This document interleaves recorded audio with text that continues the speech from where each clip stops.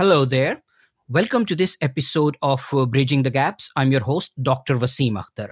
Today I'm joined by Donald Hoffman, a professor of cognitive sciences at the University of California, Irvine. The title of his recent book is The Case Against Reality. Professor Donald Hoffman, thank you very much for joining me and a very warm welcome to Bridging the Gaps. Thank you very much, and thank you for your kind invitation, Dr. Akhtar.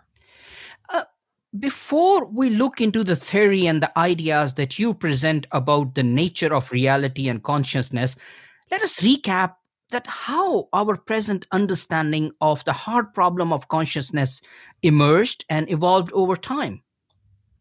Well, I'm sure that people have thought about this for thousands of years.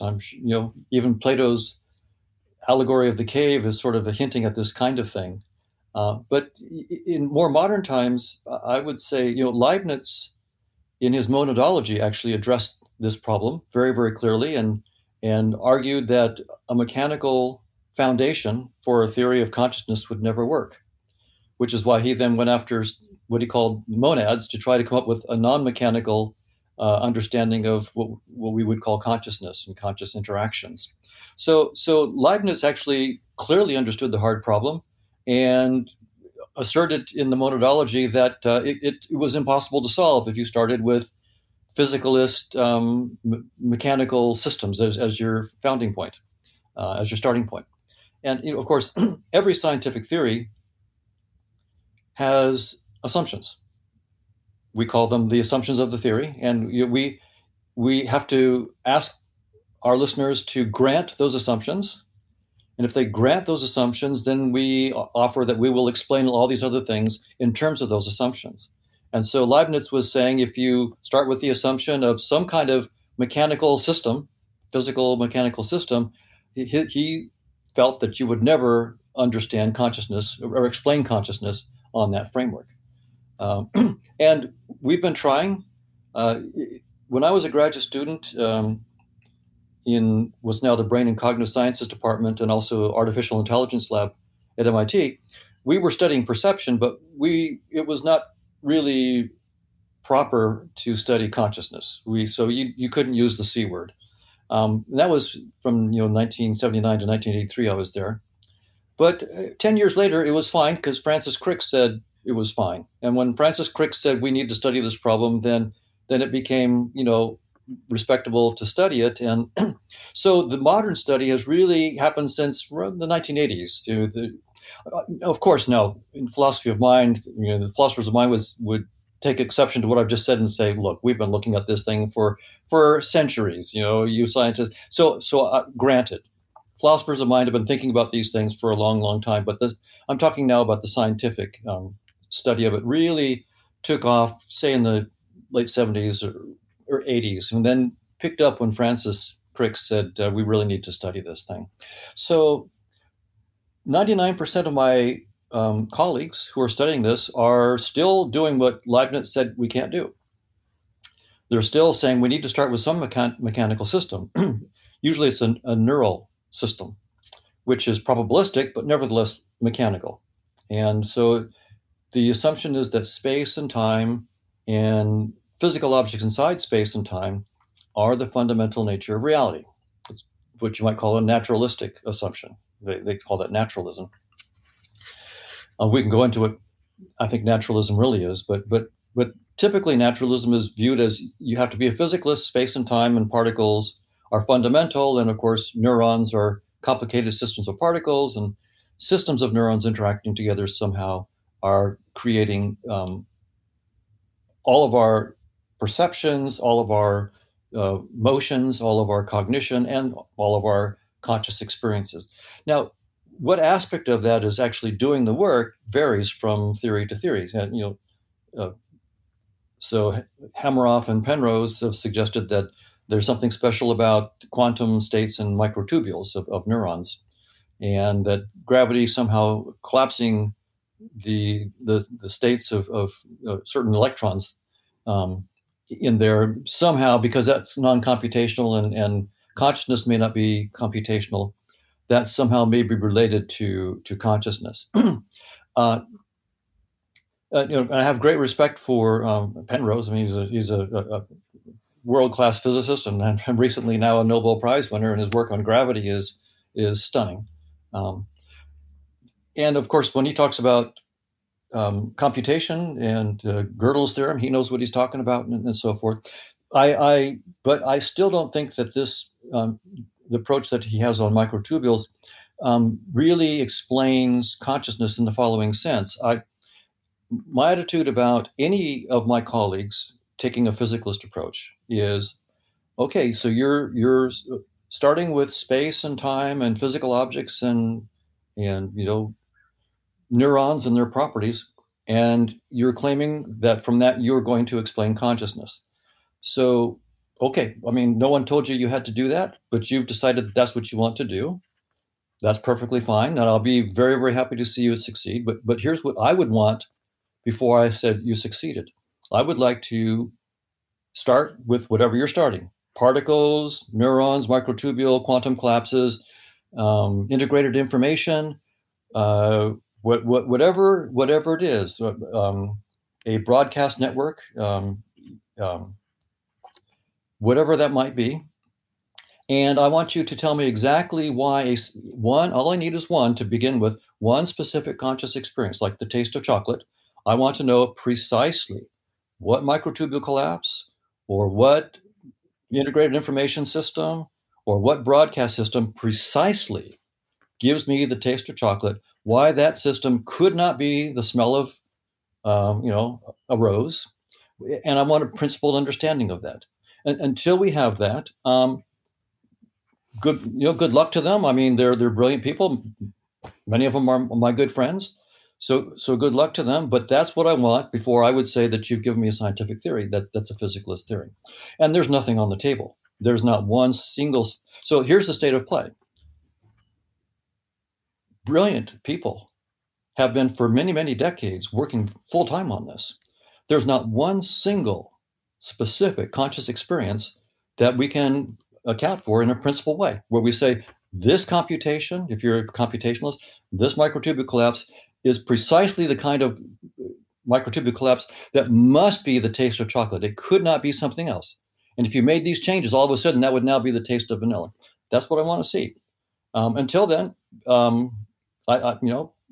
good luck. So that's the hard problem. We call it hard because we're talking brilliant people, good friends of mine, Nobel Prize winners, working very, very hard on this, and working within the framework that has done science so well for centuries, namely space-time is fundamental, the contents of space-time are fundamental, and reductionism is the way to go.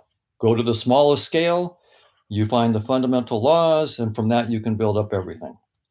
And so that's the hard problem, and that's what I would require before I was happy by a proffered solution. And again, no one's forcing anybody to make those assumptions that space-time is fundamental, but that's what everybody, I would say 99% of my colleagues are doing, and for good reason, because that's worked for almost everything else. You say that main scientific theories, and you mention Einstein's theory, you mention quantum mechanics, and you mention the theory of natural selection.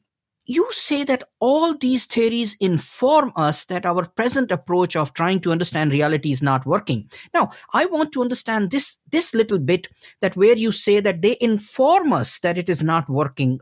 How do you get to that conclusion? Yes. What's really nice about scientific theories is that they're precise enough to tell you where they stop. They tell you their limitations. That's really one of the best things about science. Before science, we had quasi-theories, but you could always bob and weave and move around and dodge, when people were trying to point out problems. With our scientific theories, they tell you where they stop. And so, for example, in physics, if you want to measure something at a smaller and smaller scale, down to some size delta x, you can, in principle, do that.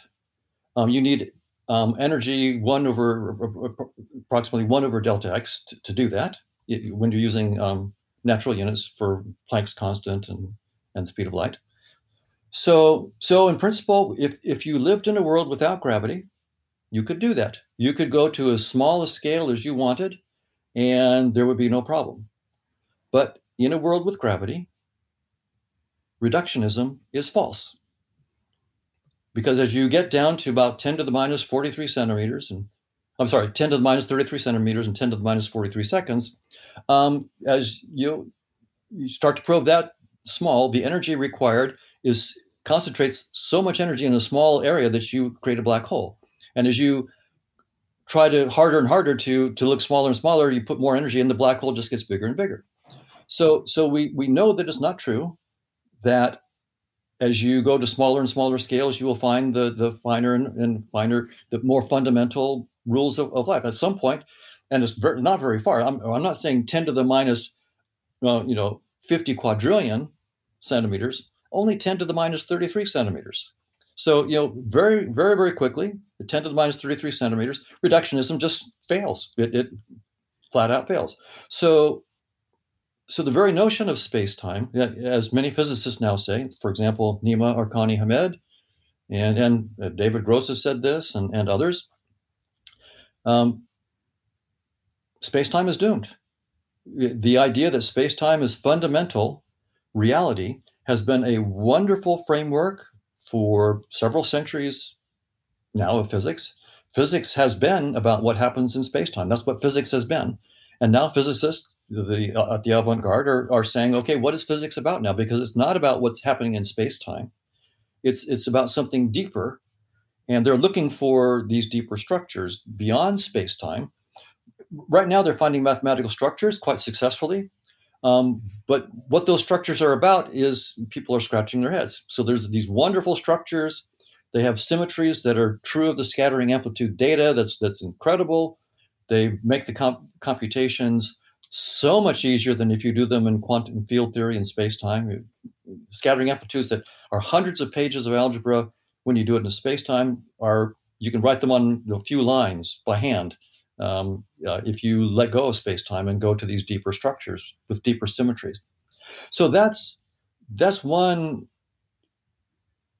big science that's telling us space-time is not fundamental, and also that reductionism is dead. Now, evolution by natural selection is another one. And what's striking there is the way most people think about evolution, the way that Darwin thought about it is, there is a real physical world out there in space and time, and there are real organisms that really fight and that really die, and they really eat physical stuff and so forth. That's the way we typically think about it. But Darwin didn't write down a mathematical theory. And it wasn't until the 1970s that John Maynard Smith really, really captured the heart of Darwin's algorithm in something called evolutionary game theory, and then more recently evolutionary graph theory. And when you do that, when you capture the mathematical core of the theory, you take what's essential to the theory and put that in your mathematical algorithm, and then you leave the inessentials. They just turn out not to be essential to the heart of the theory.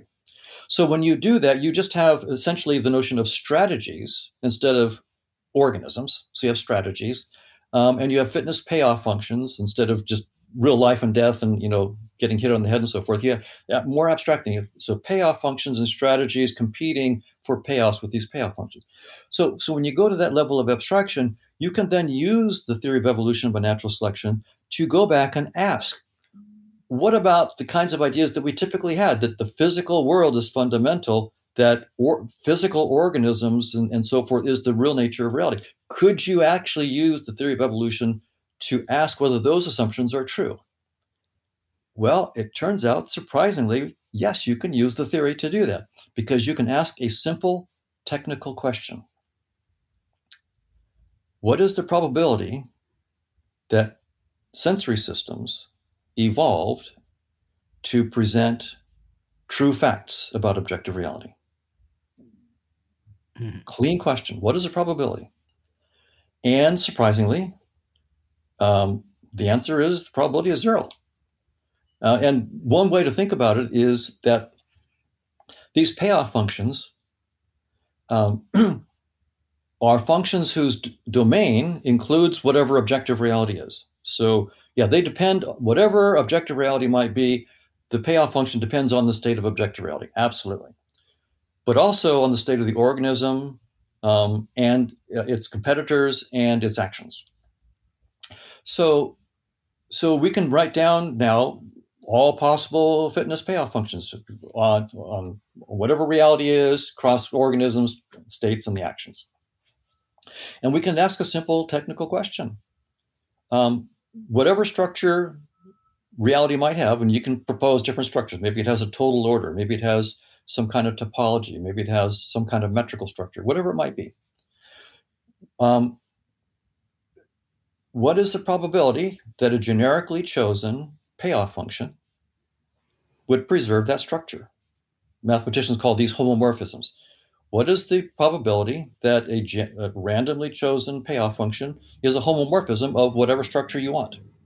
And evolutionary theory by itself does not require, there's nothing in the theory that says these things must be homomorphisms, right? It just says there are payoff functions. It doesn't say they must be homomorphisms of reality. It just says there are various payoff functions. And the only place where the theory requires a homomorphism is on so-called measurable structures. So with measurable structures, you need that because otherwise you couldn't do science. If the probabilities in objective reality are unrelated to the probabilities that we can measure, science is not possible. So we do need that whatever measurable structures, or there's some generalizations of measurable structures to sigma additive classes, and even perhaps using category theory, a little more generalizations, but I'll just say measurable structures. So the only place where evolutionary theory says these have to be homomorphisms are measurable functions in measurable structures. Everything else, evolutionary theory is absolutely silent. It doesn't require them to be. So in that case, we have to then say, okay, unless somebody gives us another principle in addition to the principles we already have in evolutionary theory, there's no reason for us to hand pick the payoff functions that happen to be homomorphic to objective reality. You need to argue for that. The burden of proof is on the person who wants to argue for that. So what we've done is said, okay, so let's look at the set of all payoff functions. You know, if there's say a total order or a topology or something like that, and ask what fraction of those are in fact homomorphisms of the structure of reality. If the payoff functions do not have information about the structure of reality, and you're being tuned to the payoff functions, you're not being tuned to the structure of reality, right? It's just that simple. And so that turns out in case after case, the probability is zero. And it's no surprise. To be a homomorphism, you have to satisfy certain mathematical constraints. So you'd look at the set of all functions that, from the base space to from the domain to the range. And when you say something's a homomorphism, it has to satisfy some mathematical constraint. Well, almost all functions are not going to satisfy that in general.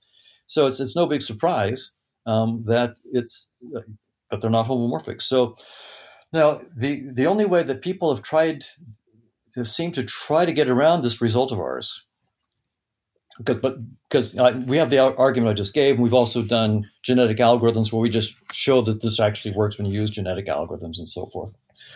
So the ways that people have gotten around that is effectively to make the fitness functions almost irrelevant. So if you throw thousands or hundreds of thousands of random fitness payoff functions so fast at the organism that in some sense it can't adapt to them, then they can't get tuned to the payoff functions. And in that case, you can show that the best you can do is be tuned to reality.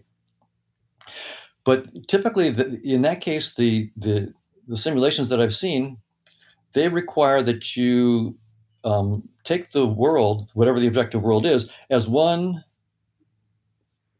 unbroken entity.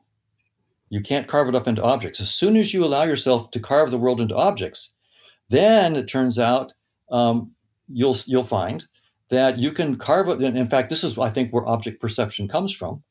Objects are simply the way that the visual system and other sensory systems have evolved to capture fitness payoffs. So what we carve the world into objects as a way to capture action payoff correlations. So I've seen that. So what the strongest arguments that I've seen people try to take this down is where the payoff functions are changing so quickly that in some sense they become irrelevant. But when you actually look at people who are not trying to take down our theory, they typically aren't looking at payoff functions changing that quickly. What you typically see is, well, you know what? When the payoffs change radically, species go extinct. That's what happens when payoffs change. You don't evolve to see the truth. You just die. And so it'll be fun though. I'm glad that people are taking this idea seriously, and they're running simulations, and our team is planning some technical responses to this. But at top level, that's how I see the state of play. So that's how evolution by natural selection is telling us that the very predicates of our perceptions of space and time and physical objects almost surely are the wrong predicates to describe objective reality. Mm-hmm. And that matches up very nicely with what the physicists are finding. Space and time and the contents of space and time are simply the wrong predicates to describe objective reality. So what I'm saying is not merely that, our senses are getting the colors a little bit wrong, or the shapes a little bit off, or the distances are off. I'm saying that it's not possible in the language of our senses, space and time and colors and so forth. It's not possible at all to frame a true description of objective reality, whatever objective reality might be. And when I say not possible at all, I'm saying except with probability zero. So I would bet against it really strongly. You have partially touched upon this, but I just want to stay with this concept of natural selection and evolution. When you say that we have evolved in a manner that the real reality or underlying reality is hidden from us, my question is, why would evolution work like that? It seems that intentionally, if there is a bigger reality out there, that should be hidden from us. Right. The first thing I would say is that I'm just, with evolution by natural selection, all I'm doing is saying, here's what the theory is. These are the assumptions of the theory, and this is what that theory entails. So I'm proposing that any serious scientist who studies the theory of evolution will come to the same conclusion as I am. So, and I'm not saying, by the way, that I think that evolution by natural selection is the final theory, or that modern physics gives the final theory. In fact, my own view is that there may not be a theory of everything for principled reasons. That as I mentioned earlier, every scientific theory makes assumptions. It has to make assumptions at the very start, and it explains everything in terms of those assumptions. But the assumptions are miracles for that theory. They're what you don't explain. And if you get a deeper theory that explains those assumptions, well, then it has its own. And so this is a never-ending process. And so there is no theory of everything, and we should just acknowledge that. So as a scientist, all I'm doing is I'm saying, okay, I'm not studying evolution and modern physics because these are the final theories. I'm studying them because they're the best theories we have so far. And of course, we're trying to break them and get deeper theories. That's what any good scientist is trying to do. We try to break our theories. And of course, we need some people to defend them. We need some people to defend them and some to break them. And that's how we make progress. So why now, now I'm just trying to argue, as you, in your question, why would evolution by natural selection shape us not to see the truth? What's going on there? So within its own context, I will answer it. So I'm not answering it from some God's eye point of view. I'm only answering it from within the framework of evolutionary theory, which we hope at some point to transcend. Within evolutionary theory, what matters for your survival and reproductive success is essentially getting more fitness payoffs than your rival. Think about it as playing a game, a video game, right? In a video game, right, if you're playing a competitive video game, What you have to do is get more points than your neighbor. If it's a killing game, you have to kill them and so forth before they kill you. And now, in the case of the video game, we know that in that model, the reality is not what you're seeing. You might be, playing some guerrilla game where you're in a jungle and you're attacking people and hiding and so forth and using guns, whatever it might be. But what you're really doing is toggling voltages in some supercomputer somewhere. That's what you're really doing in this metaphor. Now, you could imagine someone who sees the truth. They get to toggle the millions or billions of voltages that have to be toggled per second to play the game. Okay, well, that's the reality. And I can bet you that some guy with a simple user interface, the little VR headset or whatever they might be wearing, or augmented reality kind of thing that they're using, will be toggling those voltages far more quickly than the guy that's actually having to see the reality. So in other words, seeing the truth can get in the way. If you had to write an email by toggling voltages, your friends would never hear from you. It would just be too hard.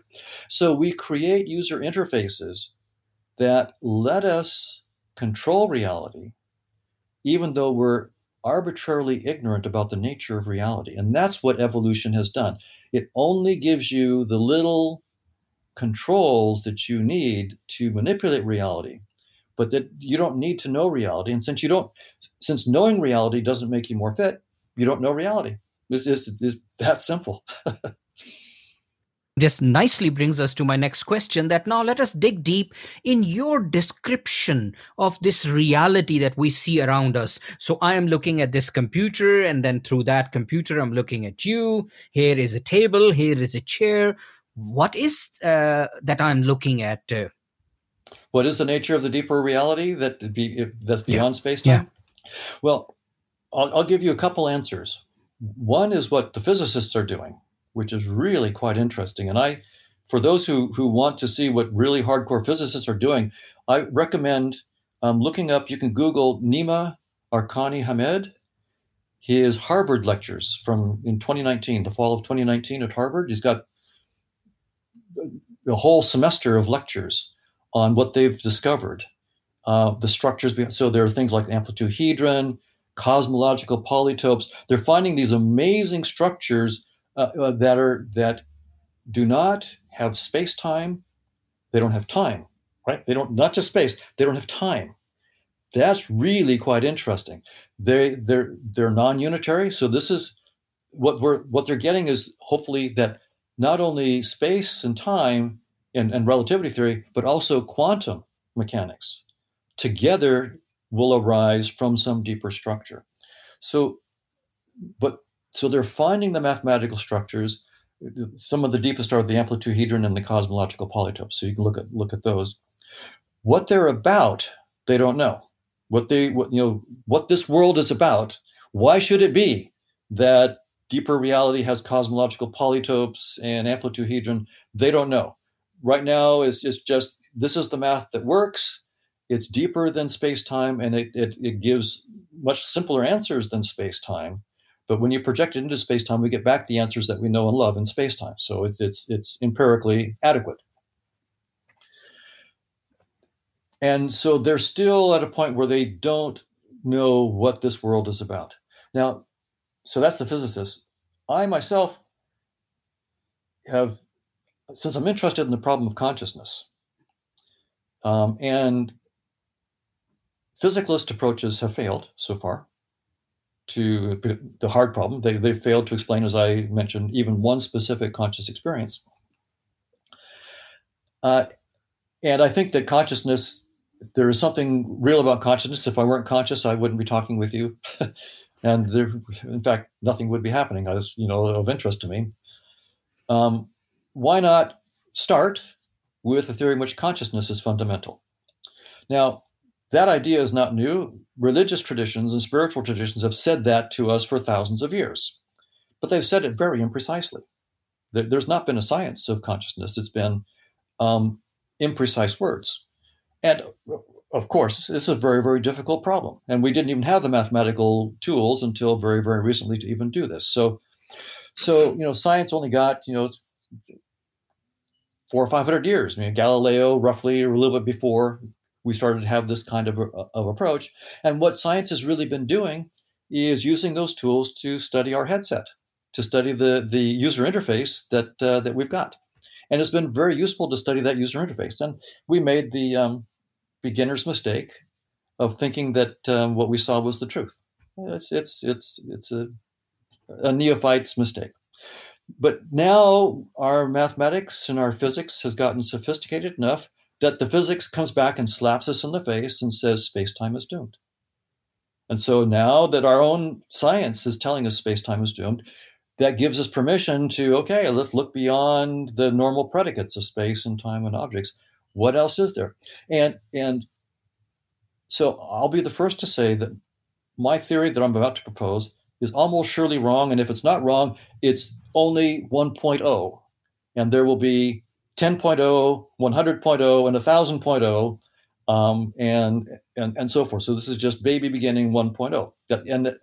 And by the way, I think that's for principled reasons. It's not just because I'm stupid. It's because science can never come up with a theory of everything. But there will always be a next step. So this is good job security. This is good. If you're thinking about a job with good security, science is it. Infinite job security. So the idea then is let's start with consciousness as being fundamental.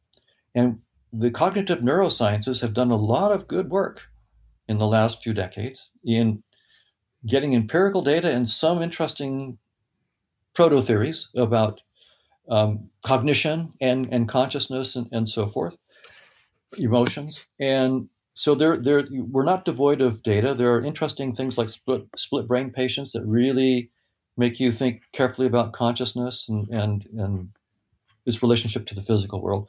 And so with some of my colleagues, and I should immediately give credit to a number of my colleagues, including Chetan Prakash and Manish Singh, and some of my former students, Brian Marion and Justin Mark and Kyle Stevens and Darren Peshek, and who've really done a lot of the heavy lifting. You know, as a PhD advisor, you know, you get to have ideas, and then someone's got to do the heavy lifting. And so that, and some others, Robert Prentner and Chris Fields. I mean, it's not just me. It's the whole team, and without them, this would not be where it is.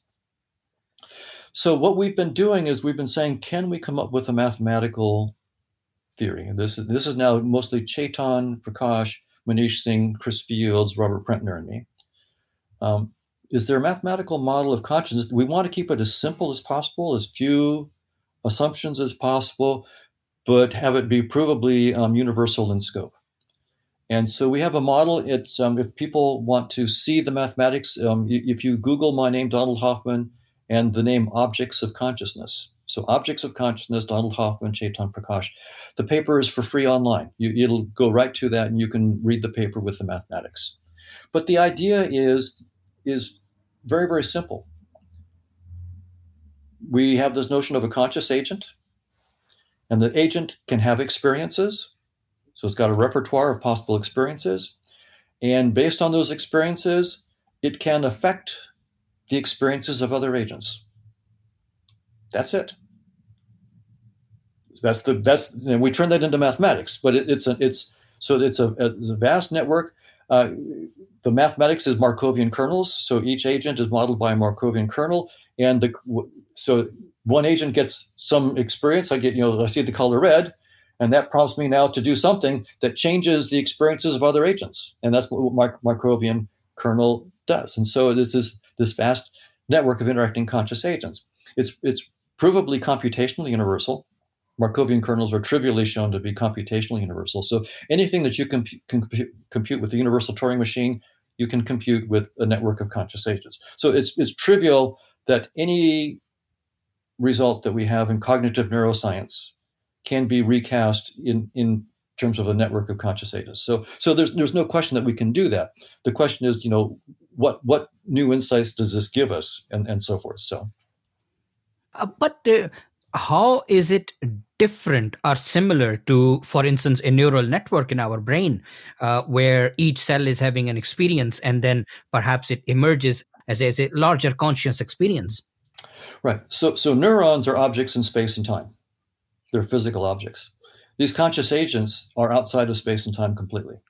They're not entities in space and time. They are abstract entities, and you might go, well, why in the world are you getting these abstract entities outside of space and time? Well, because our best science now tells us that space-time isn't fundamental. That's why. Physics tells us that space-time is doomed, and evolution by natural selection tells us that the language of space-time is the wrong language to describe objective reality, and physical objects are the wrong language. That's why I'm doing it. So we have to respect our best science. It doesn't mean that our best science is right, but it does mean that we have no better ideas right now. Our best ideas tell us, look outside of space and time. Okay, that's what I better do then. And on the other hand, if I'm letting go of space and time, what can I hold on to? Well, the only other thing that probably, this is poverty of Hoffman's imagination. Hoffman has such low imagination. All he can think of is, well, if it's not space and time and objects, well, how about consciousness? And so that's why we're going and saying, okay, consciousness, not inside space and time. Space and time instead is a data structure inside consciousness. So this is all a virtual reality. We have a space-time headset on. We are fundamentally consciousness, and we embody ourselves with a VR headset of space-time as a way to interact with other conscious agents. And one thing that will be very interesting challenge that I'm looking forward to doing on this is, as we look at this vast network of interacting conscious agents, to show how space-time emerges. And what's interesting is that the dynamics of conscious agents does not have to have any notion of entropic time in which entropy is increasing. With these Markovian dynamics of conscious agents, it's very easy to set up what's called a stationary Markovian dynamics, in which the entropy of state x1 equals, or I'll put it this way, the entropy of state xn is equal to the state of entropy xn minus 1 for all n. In other words, the entropy is universal. But if you do a projection of that dynamics of conscious agents, say by doing conditional probability, so h of xn given x1, you can prove trivially that h of xn given x1 is greater than or equal to h of xn minus 1 given x1. It's trivial. So all of a sudden, when you take this dynamics of conscious agents, which is timeless in the sense of entropy time, and project it by, say, conditional probability, then you get entropic time. And so what would be really beautiful is to show that we have this non-entropic dynamics of consciousness, but when you take any perspective on it, by conditional probability, for example, the agents that's seeing with that perspective all of a sudden is dealing with entropy. Now you're dealing with the entropic time, and now as a result of that, because entropy is increasing, now you need evolution by natural selection to stay alive. Fitness is a problem now, and so maybe natural selection comes out as merely an artifact of taking a projection of a much deeper reality in which there is no entropy increase. That's the kind of thing that opens up when you take this deeper point of view, and we'll see. I mean, it's pretty exciting.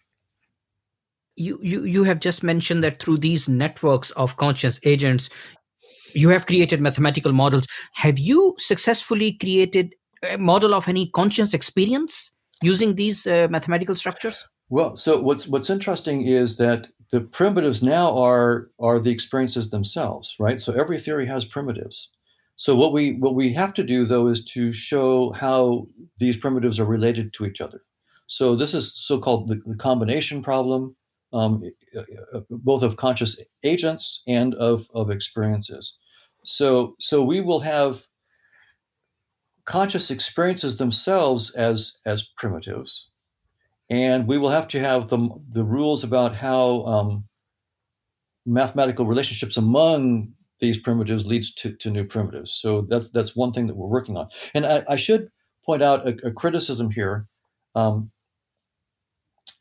that I've seen from, I won't mention the person's name, but a very intelligent physicist, mm-hmm. who pointed out, Hoffman is saying that natural selection means that our predicates of space and time aren't correct.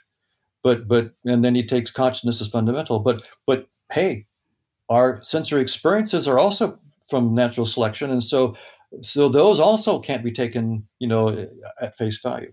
And absolutely. So what I absolutely agree. So what is fundamental is not any specific conscious experience or any forms of conscious experience.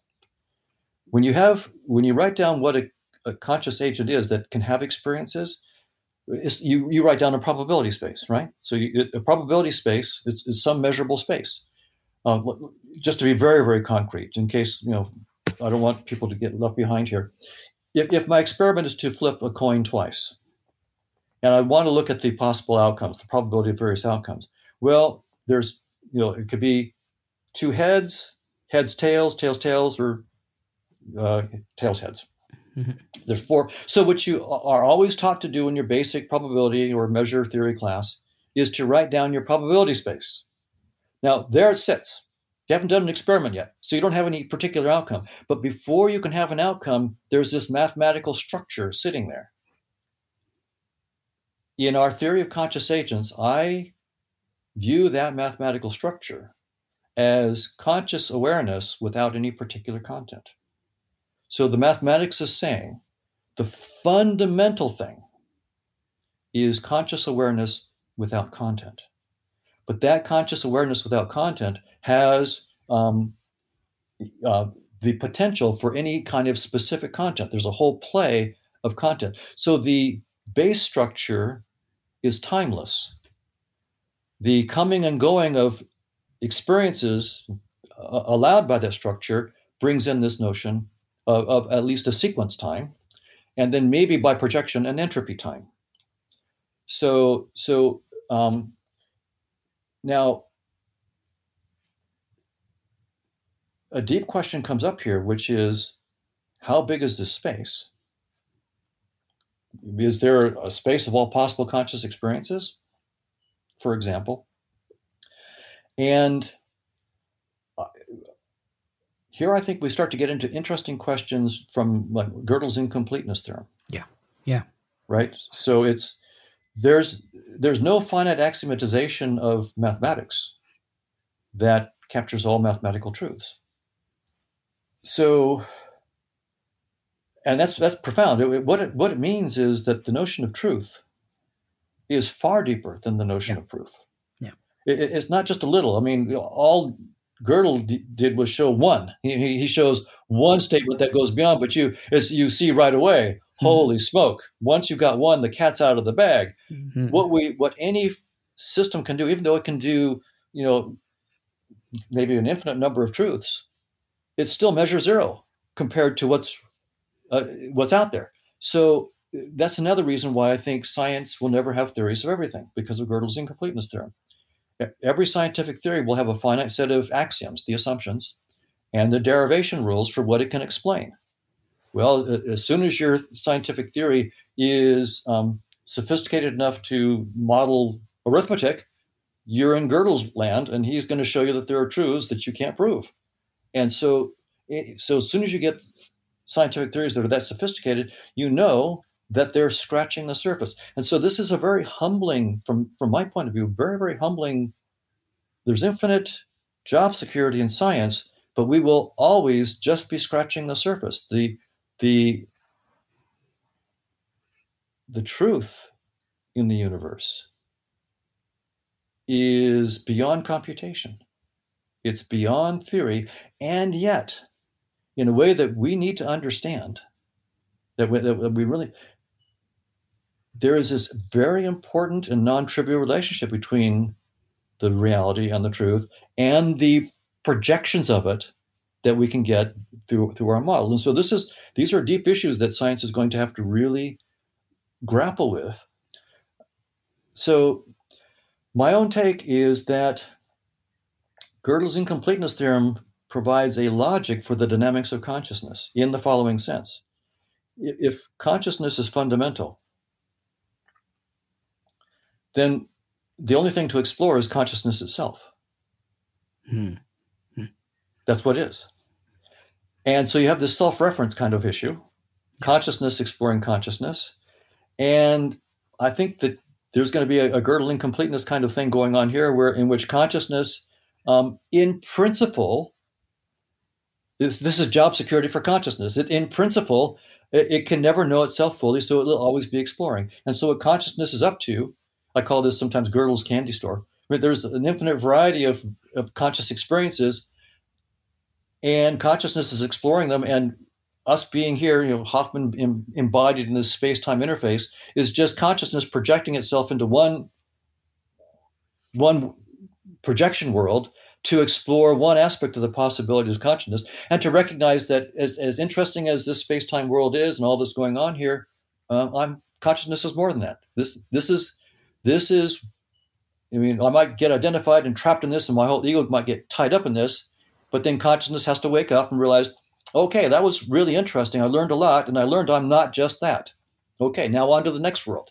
And so we just put on new virtual worlds. Consciousness is trying on new virtual worlds over and over and over again, maybe letting itself get absorbed, falling asleep, identifying itself with something in that world, waking up and going, okay, I learned something deeper about myself. I'm not that.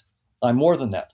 And so that would be this. So Gödel's incompleteness theorem may be the fundamental reason why consciousness is, in some sense, forever exploring itself, and that's what it's about. And the question of whether the new conscious experiences are being just discovered or invented is really an interesting question in this case, because in some sense they might be the same thing now.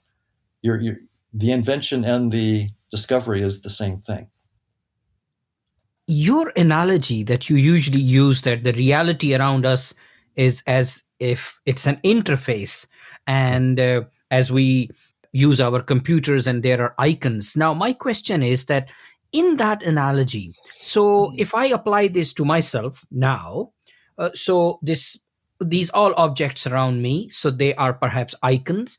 But my question is that do you distinguish between living items and non-living, I should say entities or non-living entities? So everything around me is an icon. So it means that you are an icon for me now and I am an icon for you. So how does this bit work? Very, very good. So the idea is that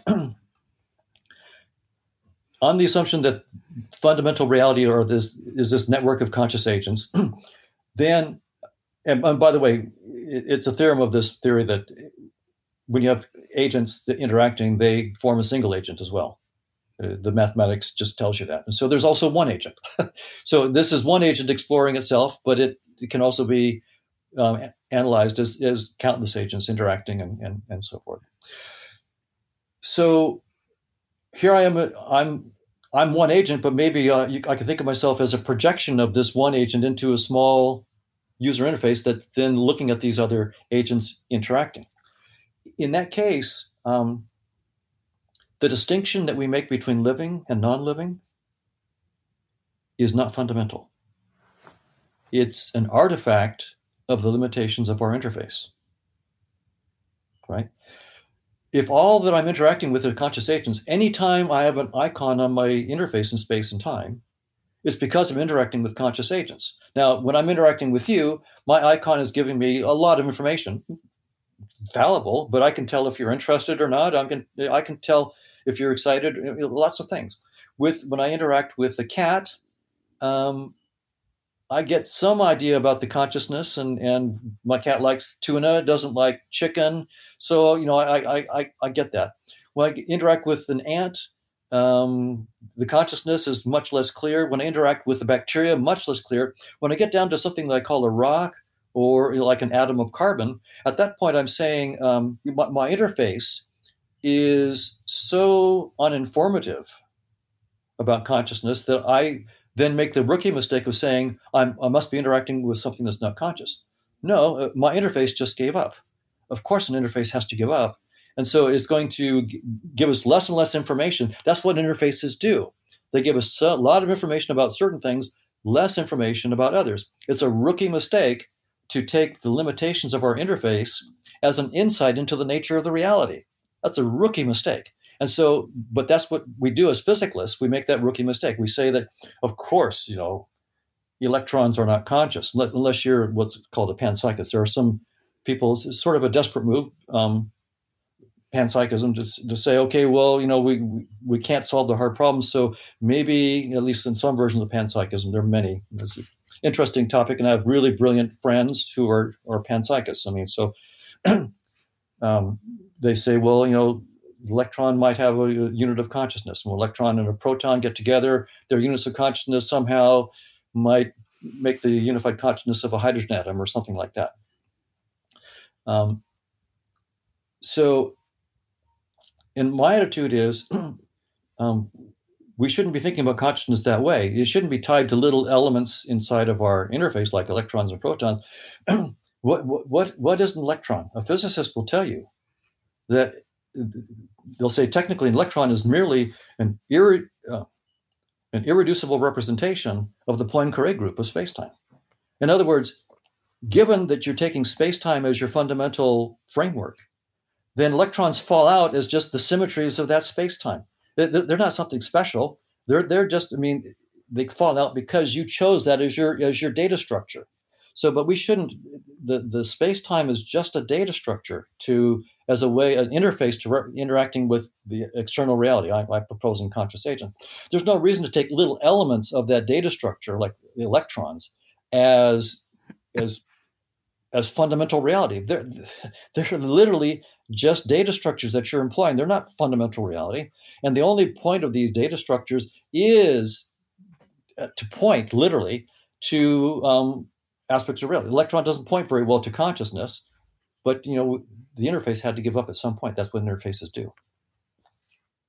My next question was about panpsychism, but you have already touched upon that. But there are many people who ascribe to this this concept, and there are many flavors of panpsychism or similar thinking that conscience is everywhere. It's fundamental in the universe. So does your theory point out that there is a higher level consciousness, or the consciousness is connected? So how do you see these things? Well, there's not in a space-time universe, right? So the idea that consciousness is everywhere inside the space-time universe is just a category mistake from my point of view, because the space-time universe is not the universe. It's a trivial data structure. It's a simplifying data structure, and putting consciousness inside that is getting things backwards. The data structure is a model inside consciousness, not vice versa, right? So that's the thing. Think about it in terms of virtual reality or the metaverse, right? When you put on a headset and you find yourself immersed in a 3D virtual world, that virtual world is actually inside your consciousness. You're not inside the virtual world. Now, you can lose yourself in that virtual world and feel yourself embodied in it and feel like you're inside the virtual world. But in fact, the virtual world is inside your head, right? And if you take your headset off, or if you just think about it and you sort of wake up, go, oh yeah, I lost myself for a while. I got so engaged in the game. I was playing virtual volleyball. I got so involved in the virtual volleyball game that I forgot. I thought I was inside that world, but in fact, that world is inside me. It's just a data structure inside me. And so that's the switch. And I think that so that's one place where I sort of disagree with the panpsychist thing. There's this fundamental, I would take it as a category error in which they're trying to take space-time seriously as somehow fundamental, and getting consciousness seriously as fundamental too. I think you have to go and just listen to our best science. Space-time is doomed. It's not fundamental. Don't cram consciousness inside space-time. Don't cram it into electrons. Don't even cram it into this icon. This is just an icon. There's no consciousness inside this icon. The icon's in your head. It's in your consciousness. And you're using that icon as a way of interacting with another consciousness but it's not inside space and time. So that's the fundamental reason why I sort of disagree with panpsych. I agree with what they're trying to do. They're trying to get consciousness as fundamental, but I think you have to really cut the cord with space-time completely and put space-time completely inside as a data structure employed by consciousness.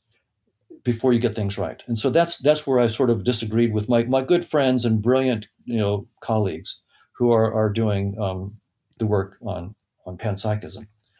So my attitude is, as we start to move into the metaverse, as humanity spends more and more time in the metaverse, and we're now seeing that happening, I think 20, 30 years from now, an intelligent 20-year-old will look back on us and go, why didn't they get it? Why couldn't they understand that space-time was just a headset? It's just so when you spend several hours a day in the metaverse doing your work, going to movies in the metaverse, going to concerts, hanging out with your friends in the metaverse, it's going to be a no-brainer that space-time is just a headset. It'll be just sort of obvious. You take off this one headset, you're out of the metaverse, and it's just obvious. Well, what about this? Space-time. It's another headset. So then what you are saying is that we are in a simulation. Is that correct way to describe what you say? Well, when people typically talk about simulation, like Nick Bostrom and others, and Joscha Bach and so forth, they're assuming a physical reality, and typically a computational system within that physical reality. So I disagree on both points. I disagree that the fundamental reality is a physical space-time reality, and so does physics. Space-time is doomed. The physicists are telling us space-time is doomed. Cognitive neuroscientists and people studying consciousness need to wake up. The physicists have told us that's not the way to go. So we need to wake up.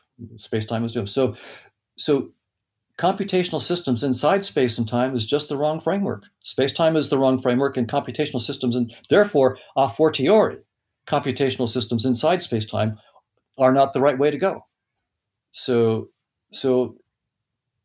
I differ from simulation theory. Where it's superficially similar is the idea that this is a headset. But it's for them, the headset is because there's a deeper space-time, a deeper physical world in which some programmer has programmed us with our own little space-time and so forth. So and they have the hard problem of consciousness. If you start there, you've got to solve the same old hard problem of consciousness that we started with in our discussion today, which is, if you're going to start with physical objects in space and time, and that's the starting point of your theory, then you claim that there is consciousness, conscious experiences, and there is the experience like the taste of chocolate, then you have to explain from your particles or your neural activity exactly which of those dynamics must be the taste of chocolate and could not be the taste of vanilla, and why. And that's the hard problem of consciousness that Leibniz told us more than 300 years ago we couldn't solve, and so far he's been proven right. I mean, that's just it's not possible to do it that way. So the simulation theory superficially sounds like what I'm doing, but you can see that the fundamental assumptions are diametrically opposed. Do you think then there is something that is creating this consciousness, or do you think that there is a larger structure beyond this space-time, even if it is not physical, because we cannot comprehend this, perhaps we cannot describe that? You have briefly touched upon that, but in other words, what is beyond this physical reality? So, as I said, I take my theory as a 1.0 theory. It is probably wrong, but if it's not wrong, in the sense that it's a good starting point, then it's just 1.0. It's not. I'm not claiming it's right in the sense that it's the final theory. By no means. I've already said there is no final theory, and that it includes any Hoffman theory is not the final theory. Mm-hmm. And maybe it's just trivially wrong, and someone in 5 years will show why it's trivially wrong.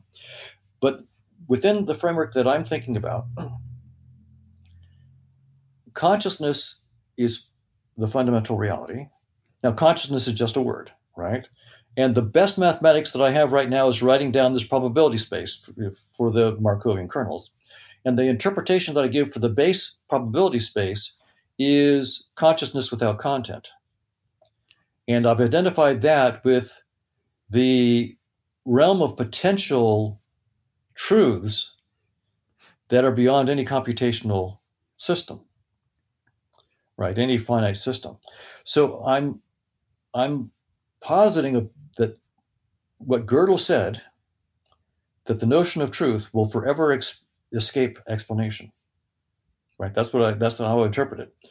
I'm positing that I'm putting that mystery in consciousness without content. So to put, but why would I put it there? And why would I go that direction? We have conscious experiences. I see colors, I hear sounds, and I have to ask myself, okay, there's the color I experience, but what is it that is allowing the color experience to happen? What is allowing me to have thoughts? There are the thoughts that I think, but it's so here's where some spiritual traditions have had an idea a long time before, right? So the Upanishads said, they say, not that which the eye sees, but that whereby the eye can see. Know that to be Brahma, the eternal, and not what people here adore. Not that which the ear hears, but that whereby the ear can hear. Know that to be Brahma, the eternal, and so forth. So this is sort of lining up, and they also say not that which the mind thinks, but that whereby the mind can think. When you ask, what is this capacity, right? We have all these experiences, all these perceptions, all these thoughts. What can we say about that capacity? Now, in my field, of course, they would say, of course, in cognitive neuroscience, we're working on that capacity. We show how neural activity causes your conscious experiences and causes your thoughts and so forth. Well,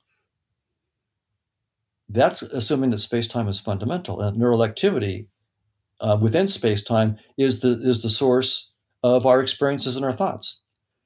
But that's not true. The neurons in space-time are an interface description of something that's going on beyond space-time that the physicists themselves don't know what it is, and that I'm speculating as consciousness.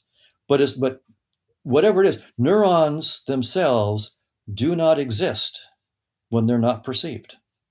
They are icons in our headset, and they exist when you see them, and they cease to exist when you don't see them. Space-time itself only exists as a data structure. So neurons, and by the way, again, these are all my good buddies and friends and colleagues in cognitive neurosciences. We're all struggling to understand what's going on. This is very, very deep. Our best models are neural networks that explain how thinking arises and conscious experiences of color and shape and sound and so forth. But what I'm saying is when you let go of space-time, then you have to, then by the way, that's good for neuroscience. It means that there's a lot of work for neuroscience because we have to not just take neural activity at face value. We have to ask, what does that neural activity mean in this deeper theory beyond space-time? So this is really good news for neuroscientists. There's lots of job security here. We have to reverse engineer neural activity to whatever the dynamics outside of space-time is, and then see how it projects back in to give us the neural activity. So there's lots of good work to be done here. So this is, by the way, it's not nihilistic against any of the work that we're doing. All of the work that's been done in space-time, all the good work of my cognitive science colleagues and cognitive neuroscience colleagues, all the good work inside physics of space-time, none of that's wasted. All of it is a boundary constraint on any deeper theory. Any deeper theory, when you project it back into space-time, better give us our current theories inside space-time or generalizations of those theories, or your deeper theory is just plain wrong. So all the work we're doing is not for no good purpose. It's valuable. It constrains. And when you look at the work of Nima and Juan Maldacena and these guys that are going beyond space-time, they're very, very clever. They're using all the structures inside space-time to make really intelligent guesses about the structures behind space-time. So the work inside space-time, it doesn't dictate what you're going to find outside space-time. But for an open and smart mind, it gives you hints that you can then make the right creative leaps, where those creative leaps are then constrained by whatever I leapt to. I need to be able to make it rigorous and then project back into space-time and get back quantum field theory, for example, and so forth. Imagine that I'm a scientist, or I'm a researcher, an aspiring researcher, I should say, and I want to understand consciousness, and I have a blank slate. I want to develop new theories, I want to develop new ideas, and I ask you, what are the things I should just drop? Which direction I should look? You just mentioned this a couple of moments ago, that there are certain constraints that are kind of stopping us because we are just looking in this direction and not in that direction. How would you guide that person? Well, I would not guide them away from all the work that's been done in space-time. Mm-hmm. To the contrary, I would say that depending on your talents, jump in and learn the physics, or jump in and learn the neuroscience, or the cognitive science, wherever your talents lead you, and then don't take the results as the final word, and don't take space-time as the final word. Always be looking over your shoulder for, okay, this is the best we have so far. What is the theory? If you want to look at a theory of consciousness beyond space-time, for example, then you can look at my stuff, not because it's the final word, but hey, it's rigorous and it's pretty simple. It's a 1.0 theory, so you can use that as to try to shoot it down and come on with your next theory. That, of course, I expect 100 years from now my theory will be laughed at. I mean, that's just the way science is. Mm-hmm. So learn the best current theories. Let go of the physicalism. In other words, if you're a physicist, of course, learn quantum field theory, learn the Poincare group, learn all the stuff, But then do what Nima and Connie Hamed and Juan Maldacena and others are doing. Now be adventurous. Start to go beyond space-time. For your cognitive neuroscientist, learn the neuroscience, and now be adventurous. What model of dynamics beyond space-time could you come up with when you project it into space-time will give you back what we call neural activity? This is a very difficult and fun project, but you can see we've been working inside space-time for several hundred years, and we thought that was hard. This is going to be much harder because now we're having to work outside of space-time, but project back into space-time to get our testable results. Artificial intelligence. So we are building these machines, we are writing these mathematical algorithms, and where we are making machines to do intelligent stuff. But that's not consciousness. Will we be able to create some sort of synthetic consciousness, like what we can experience as subjective experience? Can machines do this? So that question is typically understood in a framework in which space-time is fundamental, particles, elementary particles are fundamental, and we assume that physical systems like brains can create consciousness, carbon-based consciousness, and so from that point of view, why shouldn't a silicon-based machine be able to create consciousness? So that's the standard article. Its argument is that if one kind of machine, namely a carbon-based neural machine, can create consciousness, then there seems no principled reason why some other kind of hardware inside space-time couldn't do that. And I agree. If you could solve the hard problem for consciousness with neural systems, then I would agree that you could do it for silicon-based. But we haven't solved it for neural systems, right? And physics is giving us the reason to believe that that's principled. Space-time isn't fundamental, so it's no surprise that we can't solve the hard problem of consciousness from within space-time. It's not the fundamental realm. And reductionism is dead. Gravity makes reductionism dead. So all of the tools that we thought were the right tools are the wrong tools. So how do I think about artificial intelligence and consciousness then? I was actually in the artificial intelligence lab at MIT for my doctorate, as well as the brain and cognitive science department. And in my PhD, I titled it computational psychology. I've been very interested in AI and computation and its relationship to psychology from the get-go. But now I realize that computation is not enough, and space-time itself, in fact, isn't fundamental. So how do I think of? So the way I think about it is this way: when I interact with a person, I'm interacting with something that I describe as in terms of biology and neural systems and synapses and so forth. That's just my description. It's an icon in my interface. So Hoffman is an icon in your interface, and Dr. Akhtar is an icon in my interface. But that's just my icon. It's not your consciousness, it's my icon. So But my icon in my interface provides a portal to interact with your consciousness. That's the interesting thing. I am affecting your consciousness, and you are affecting my consciousness. The questions in your mind come through your mouth into my interface representation of you. They affect my consciousness, and hopefully my responses are germane to what was in your consciousness. So my consciousness gets synced with your consciousness through icons in our interface. The icons are not conscious. Icons are just icons. But some icons are portals. And those portals, in the case of humans, they're the best portals that we have. With my icon of a cat, it's a fair portal.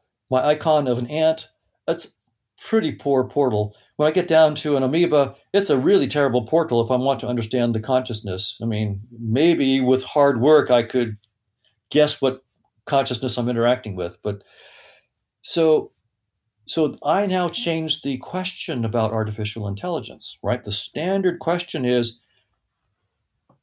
space-time and particles are fundamental. So what complicated arrangement of these unconscious particles and their dynamics will finally make the magic of consciousness happen? That's the way you think about it in that framework. Start with unconscious particles, and somehow when they get the right kind of complexity in their dynamics, consciousnness emerges. Lots of hand waves are needed. In this framework, it's a fundamentally different question. Particles in space-time and objects in space-time are all icons in my consciousness. They're in my head. Some of them are portals. So the question is, if I understand my interface well enough, could I develop tools that would allow me to play with my interface in a way that opens up new portals into the realm of consciousness? See, it's a completely different question. And I think the answer is yes. I mean, we have certain technology, like having kids. When you have kids, you open up new portals into consciousness, right? So it's a very low-tech way. So we know that the technology exists to open up portals. Can we do it in a more sophisticated way? I think yes. And could the technology look like silicon circuits and software? Perhaps. In which case, maybe we would have AIs that are conscious in the same way that my icon of you is conscious, right? The icon is not literally conscious. It's just a portal into your consciousness. So the AI would not literally be conscious. It would be a new icon that we've created that allows us a portal into consciousness. So for what it's worth, I think that that's possible, and in fact would be one of the crowning achievements of this new kind of framework. It would show us that we're on a good track. Not on the track of a theory of everything, because there is no theory of everything. And my guess about where that mystery, the fundamental mystery is in consciousness without content. The fundamental awareness. My guess is that somehow there is an infinite intelligence. But that's not separate from you and me, which is really interesting. If this framework is right, I'm not separate from that intelligence. But my addiction to my thought stream does separate me from that intelligence, because Gödel tells us that thought stream is based on a finite set of conceptual units that I've got. And so my concepts, there's going to be this really interesting interplay between this deep intelligence, which is unbounded, and the finite intelligence, which is powerful, that we call human thought, which is the foundation of science. But I think the real scientists, when you look at them, they go back and forth between this deeper fundamental intelligence that's non-conceptual to get their ideas, and then they bring them back into the realm where we have things that we can write down in scientific theories. And so there is hope here in the sense that I'm proposing that science can never have a theory of everything. And so we can never know the final truth through science, but we can know the truth by being the truth. We're not, from this framework, we're not divorced from that intelligence. And when we let go of our conceptual systems, we can open up to the intelligence that's really deeply the core of who we are. And then go back, project back into this space-time interface with the conceptual systems that are available to the icon of our brain. And so that's sort of how I see the big picture, but we'll see how it fleshes out. What you have said in past 3 minutes, it requires another 3 hours discussion. Yeah, right. I am getting the hints of something that we hear in the realm of spiritualities, that infinite intelligence, and we are connected to that intelligence. Is that something related to that, or it's something different that you are saying? Or Well, I think that they will be found to be related, but in an interesting way. That right. The Upanishads that I quoted were thousands of years old. So these ideas have been around for thousands of years, but they've not been said precisely. Now, one can argue that that's because they can't be said precisely, right? Nevertheless, there is some very interesting relationship between words and concepts that we use as pointers to the truth and the truth itself. And even in these mystical scriptures, they will say that certain pointers are better than other pointers. And as scientists, we also think that certain theories are better than other theories. So this relationship between the deep intelligence and the sort of conceptual intelligences that are projections of it is something that we'll want to understand. And that notion of projection may end up being critical here. So I think my attitude about this would be,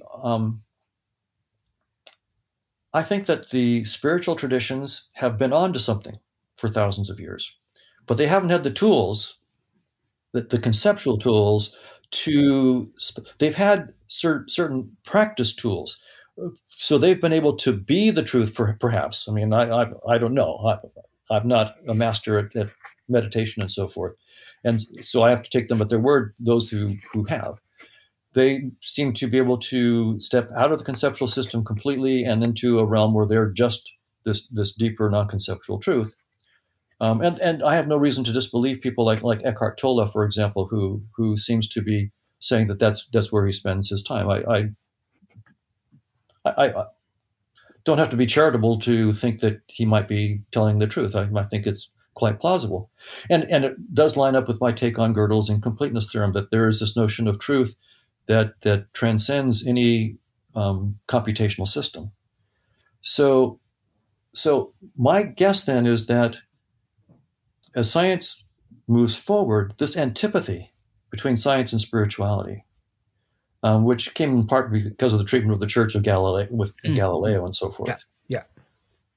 But also in part because, from the scientist's point of view, many of the spiritual claims aren't substantiated and not substantiated, and some have not cared whether they could be substantiated or not. So there's been problems on both sides. But I think the way forward is interesting. I think that the insights from the spiritual traditions, like about an intelligence that goes beyond concepts, seems to line up with what Gödel's incompleteness theorem is telling us. And it also lines up with what physics is telling us, that space-time isn't fundamental. Can we start to have a respectful dialogue where both sides are going to have to give up deeply cherished? That's part of the whole thing, right? So already our science is telling us to let go of space-time. That's huge. It's massive. I mean, science has been about what's inside space-time. Now we're looking for something beyond space-time. The spiritual traditions have been there already, but they haven't had the tools to say anything rigorous about it. But they've had this important notion of pointers, that some pointers to this deeper reality are better than other pointers. We really need to sharpen that idea. Can we, in science, full well understanding that there's never going to be a theory of everything, can we still have better and more helpful theories that give us, in some sense, better insight into this deeper intelligence, which may in fact be ourselves?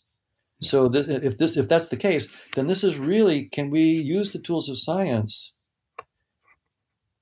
to give us better tools for self-understanding? Professor Donald Hoffman, thank you very much for being with me. It has been an absolute pleasure having you on Bridging the Gaps. Thank you very much. It's been a great pleasure. It was very kind of you to invite me, Dr. Akhtar. Thank you and goodbye.